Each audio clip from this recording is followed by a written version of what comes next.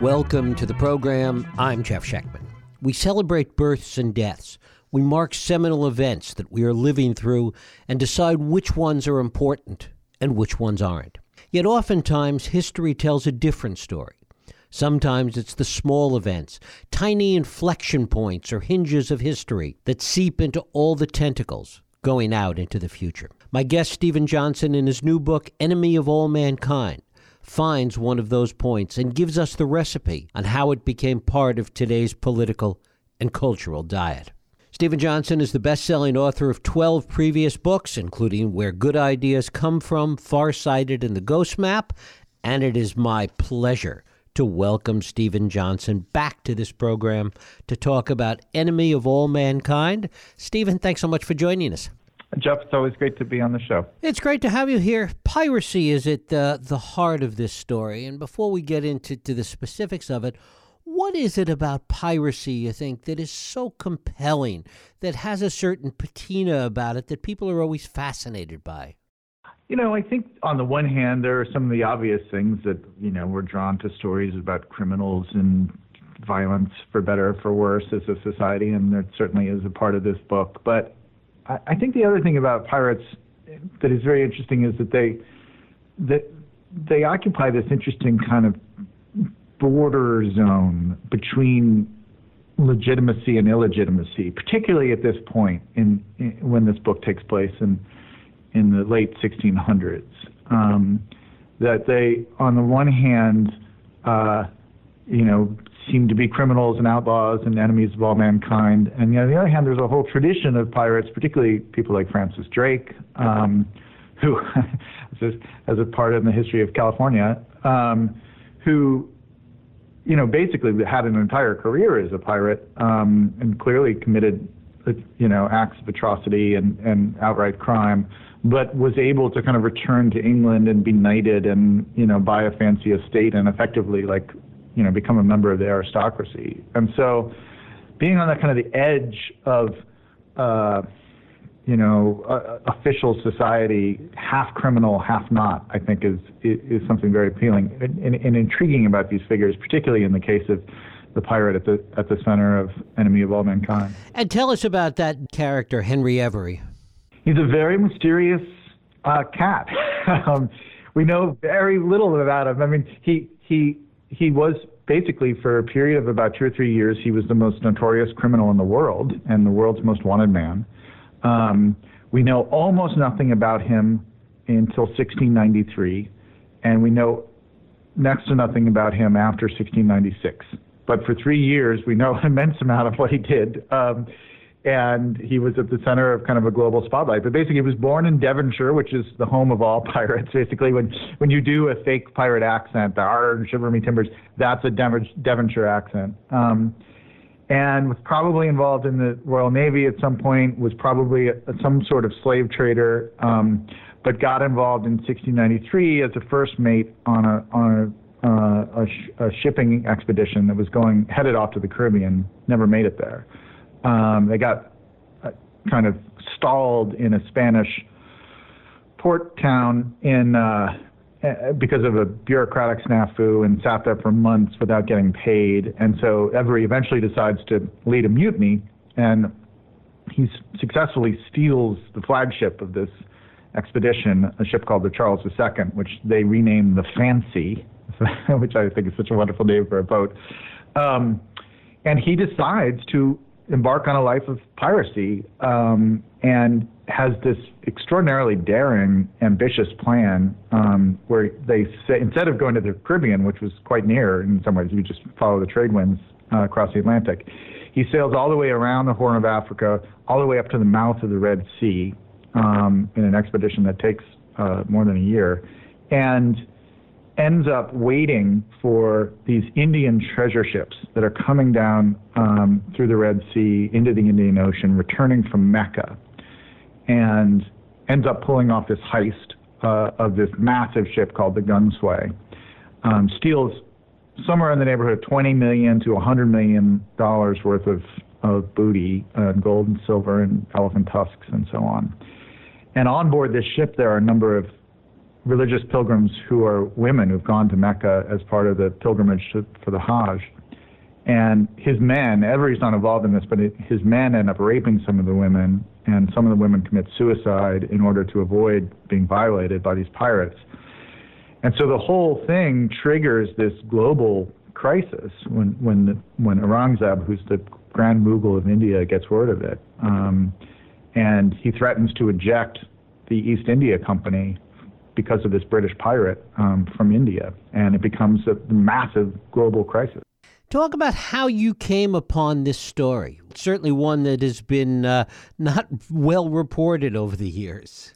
It's strange. I mean, he is not as well known as some of the other pirates, and yet I find this story is so much more interesting than most piracy stories. My interest in this story actually dates back to, I think, a book that we probably talked about 15 years ago, a book called The Ghost Map that I wrote that is somewhat back in the news now because it's a book about an epidemic. And Ghost Map was a story about an outbreak of cholera in London in the 1850s, and it had a kind of detective story structure to it. It's a true story about solving the mystery of what was causing people to get sick with cholera. And it had a mix of like a page-turner structure with a lot of threads into the history of cities and the history of public health and the history of, microbiology and all these different things.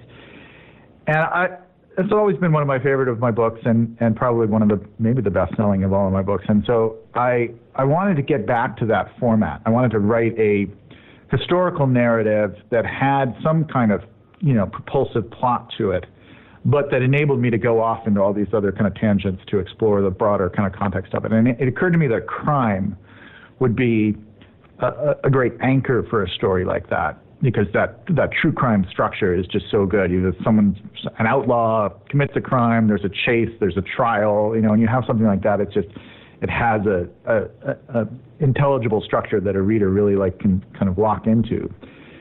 And so I started looking through the history of crime, and I somehow stumbled across the story of Every, and almost instantly knew it was the one. My only concern was that somebody else had already written it, because it was clearly such an extraordinary tale. And in some ways, what's happening in this context is like the modern world that we now take for granted, the world dominated by multinational corporations and trade between nations, all stuff. All this stuff is getting invented for the first time. And Every is kind of pushing the boundaries of this, challenging these institutions that are newly forming to kind of decide what is legitimate and what is not legitimate. So it was as a writer, as researcher, historian, it was incredibly fun to write. The overlay, of course, as you allude to, is this sort of global nature of it, this idea of globalization as seen through this manhunt for Every. Well, one of the things that's interesting about it is it's unclear whether you could have pulled off a global manhunt, even a century or two before this, right? I mean, it was hard to do because in large part because it's just the time lag, right? The crime happens, but just by the speed of information at that point, London can't hear about the crime for another 3 weeks to a month. And then, to realize the consequences and how enraged the Indians are, takes another month or two, and then to alert all the colony outposts around the world to look out for this pirate and to offer the reward for his capture takes another month to get it. So it was unclear. There were no Zoom calls to coordinate the manhunt, back then. But 2 centuries before that, you wouldn't have even tried, right? It would have been there just wasn't a global kind of trading network that particularly the British had developed at that point. It was kind of the beginnings of, in many ways, there are a lot of echoes of bin Laden in this story. It's a story about how a very small number of people were able to, through a criminal act, light up a whole, massive crisis on a global scale and create this need for a global manhunt. So it's a very strong echo of what happened with 9/11. And in fact, the phrase enemy of all mankind is a legal term that was developed to describe pirates and then was subsequently applied to terrorists in the 21st century. It was part of the language that the U.S. government used to justify things like Guantanamo Bay and other extradition practices that they had. It's interesting to see that link between terrorism on the one hand and piracy on the other, both having at the core this idea of a kind of asymmetrical warfare. It's exactly right. Well, it's funny, and I don't actually mention this in the book, or I just briefly allude to it, but I actually, right after 9/11, I had young children back then, and we went to Disney World and went on the Pirates of the Caribbean ride. And I had this very vivid thought as I was on the ride, and I was like, these pirates were the terrorists of their time, right? There are people who are living in a nice community, and all of a sudden these people come in and they set fire to the town and they, destroy it. And people lived in fear of being raided by these, small band of people. And yet here we are 300 years later, and they're these adorable figures, and we're on this ride. I was like, are there going to be, in 300 years, are there going to be, Al-Qaeda rides? Like is that what happens to history? Is that you romanticize these figures who are absolutely awful and terrifying in the present day? And, I literally had that thought in 2004 or something, and it just stuck around in my head, and it took me 16 years to actually turn it into a book, but, sometimes that's what happens. There is this way that we do romanticize it. I mean, somebody's written about the way we look back upon the early days of airline hijacking and that kind of piracy, and that even, through D.B. Cooper and others, has been romanticized over the years. Well, D.B. Cooper is interesting. People know him because he kind of disappeared, and something similar happens with Henry Every. I don't want to give away the ending. But the other thing that we should say, thinking about the period itself, is that the pirates were romanticized in Every's time, and that actually turns out to be crucial to the story in a way, because it gets hard for the legal institutions to convict some of the pirates, because they're basically working class heroes, right? At that moment in time, in 1695, there were very few templates of the kind of rags to riches, heroic entrepreneur who starts with nothing but makes a vast fortune. Like that if you were wealthy and powerful, you were born wealthy and powerful. That was the way the world works. There was not a lot of social mobility at that point in time. And so the pirates were one of the first models of the possibility of elevating your station, right? You could go out and live this bold, daring life and come back with a small fortune, having been born into nothing. And so if you were looking at it as an English person, the fact that, this guy Henry Every had robbed, some Muslims all around the world, on the other side of the world, there was nothing offensive about that. That was bold and daring, and that was a life that you could emulate. So that's part of the romance of piracy. It was a crucial part of the period in which Every was living. The other aspect is that this area at the mouth of the Red Sea, we have modern piracy taking place there today. Yeah, exactly. I mean, people know, I think most people have heard of the Somali pirates. And, they're the most famous, besides, digital pirates, I suppose. They're the most famous, notorious pirates in the world today. And they are, practicing their trade in the exact same waters because in 1695, the mouth of the Red Sea is a very exposed place, right? It's a very narrow little channel there. And so it's, there's not a lot of room to maneuver. In 1695, you had people, trading through the Middle East and coming back from places like Mocha, which were major trading hubs. And so they were vulnerable there. Now it's oil, basically. Like you have oil coming down through that same channel. So you have two different kinds of value that are vulnerable at that point. But they're, here we are more than 300 years later, and pirates are still gravitating to that part of the globe. Right. Talk about the East India Company, which plays a major role here. So in some ways, the way I ultimately came to think about this book is that it's a clash between three different ways of accumulating wealth. On the one hand, you got the pirates, right? We've talked about them. On the other hand, you have Aurangzeb and the Grand Mughals, this old, empire, kind of a feudal system. Aurangzeb is probably the wealthiest person in the world at that point. But then also in the story is this new way of accumulating wealth, which is a publicly traded multinational corporation. East India Company was the first company to actually have shares that the public could buy, and the people involved made as much money from the rising share price as they did from actual, income profits from selling the goods that they sold. And that was, no one knew it at the time, but was the future of wealth, right? If you look at the Fortune 500 now, the wealthiest people in the world, the vast majority of them are people who made their money by selling shares in their company, like, Bill Gates. And so it was this battle between these kind of three forces, and the East India Company could have easily been evicted from India if the events had kind of played out slightly differently. And, people can read the book to find out how it happened. But if they had been kicked out because of the actions of this rogue pirate who was not affiliated with them, that would have changed the course of history. I mean, I think multinational capitalism was probably going to happen no matter what. That wasn't necessarily at stake here.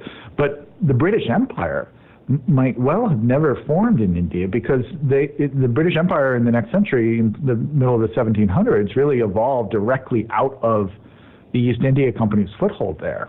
And imagining the last 200 years without a British colonial presence in India, it's a very different kind of course of world history. And so every story is right at the center of how those things turned out. As you dug into this, finally, were you surprised at the contemporary connections, the things that we're talking about? Yeah, I mean, that's what made it increasingly interesting to write. I had in part because of that ride, going on the Pirates of the Caribbean ride 15 years before. From the very beginning, I thought of the connection between terrorists and pirates. And in fact, the crime, just by coincidence, the heist actually happens on September 11th, 1695, so there's a little bit of poetry there. But I hadn't really fully thought about these different economic systems. And there's a whole other riff we could go off on about how the pirates themselves had a very egalitarian economic system on board the ship. They're probably the most progressive economic organization on the planet at that point. They shared their wealth very equitably, and they had a system of democratic governance. It was much more progressive than most governments in the world at that point, and certainly most corporations. So I hadn't realized the sense of like these different ways of organizing work and thinking about wealth accumulation, that they were in conflict. And that once that became clear to me about halfway through the process of researching it, I was like, oh, this is going to be good. Steven Johnson, the book is Enemy of All Mankind, a true story of piracy, power, and history's first global manhunt. Steven, it's always a pleasure. I thank you so much for being with us. Thanks. I'll see you in a couple of years for the next book. Thank you.